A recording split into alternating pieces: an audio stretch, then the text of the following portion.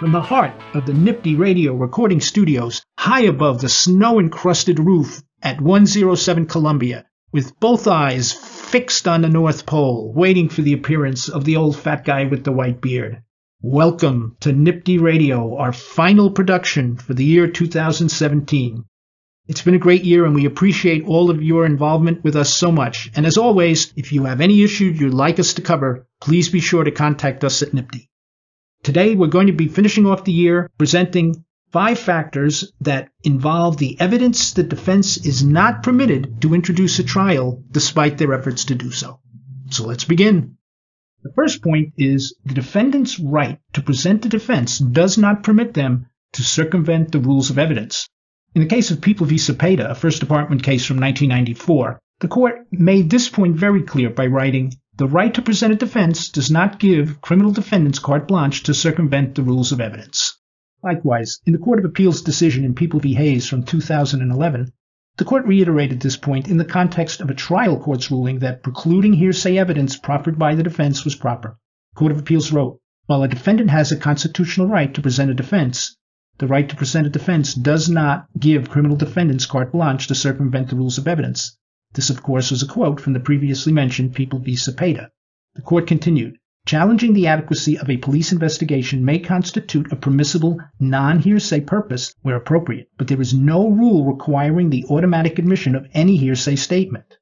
Here, the trial court did not abuse its discretion in concluding that the use of the anonymous hearsay in cross-examination would have created an unacceptable risk that the jury would consider the statements for their truth. The second case involves a defendant's statement to police, which should not be admitted at trial when proffered by the defense unless there is an exception to the hearsay rule to permit the introduction. Remember, the fact that the defendant makes a statement to the police is not by itself an exception to the rule against hearsay. The defense cannot introduce defendant's self-serving hearsay statement made to the police unless it qualifies as, let's say, an excited utterance, or it qualifies as one of the other exceptions to hearsay. A defendant's statement to the police is not admissible at trial simply because it was made by the defendant. There is no such thing as a defendant's statement hearsay exception that applies to the defense. When the people introduce such statements by the defendant, they are usually introduced as admissions or confessions. The defense can also be precluded from mentioning such statements in their opening or during voir dire, as long as you make a motion in limine before the trial commences. Our third point is that a proper foundation is required to impeach a witness with a prior inconsistent statement. The inconsistent statement should not be admitted unless the foundation is properly laid. This rule applies equally to the defense as it does to the people. The defense, as well as the people, must lay a proper foundation before they can introduce evidence of a prior inconsistent statement for impeachment purposes. This means the witness must be confronted with the alleged inconsistent statement by the opposing party before the prior inconsistent statement may be introduced. The fact that the inconsistent statement may be found in a business record does not remove the requirement of confronting the witness with the inconsistent statement before it is introduced. There are a significant number of cases supporting this holding. One of them is the case of People v. Rodriguez, a First Department case from the year 2008, where the court wrote, "The court properly precluded defendant from introducing an alleged prior inconsistent statement by the victim about how the burglar may have entered her apartment, because by failing to confront the victim with the statement and ask her whether she made it, the defendant failed to lay a proper foundation. To the extent that the defendant is raising a constitutional right to introduce this evidence, such claim is unpreserved and we decline to review it in the interest of justice. As an alternative holding, we also reject it on the merits." Our fourth point is that the defense cannot display defendant's physical characteristics without a proper foundation being laid. At trial, the defense may claim that the defendant has a physical characteristic or a tattoo that was not described by the victim to the police at the time of the crime.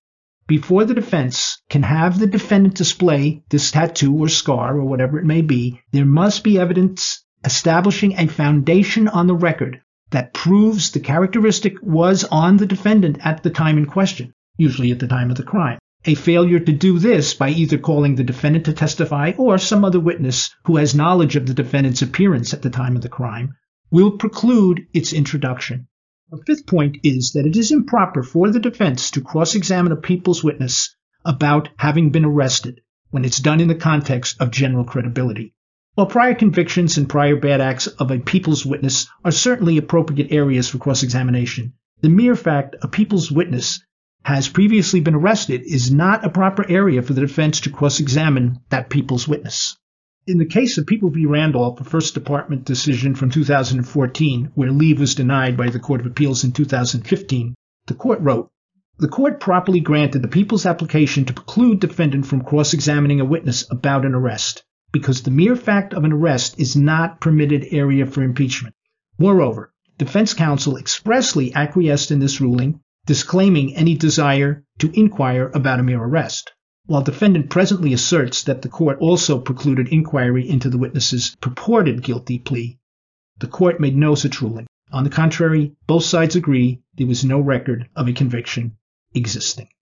Please be sure to see the written version of today's memo with its multiple case citations. In addition, please be sure to take a look for, again, multiple memos addressing evidentiary issues, what's admissible and what isn't. On behalf of all your friends here at NPTY, we want to thank you so much for a great year. And of course, I want to thank all the crack staff here at NPTY Radio for being so instrumental in bringing you our little messages each week. On behalf of my crack producer and reindeer wrangler, Jonathan Marconi Crispino, thank you so much, and we hope to see all of you in the new year. Until then, be well and stay ready, my friends.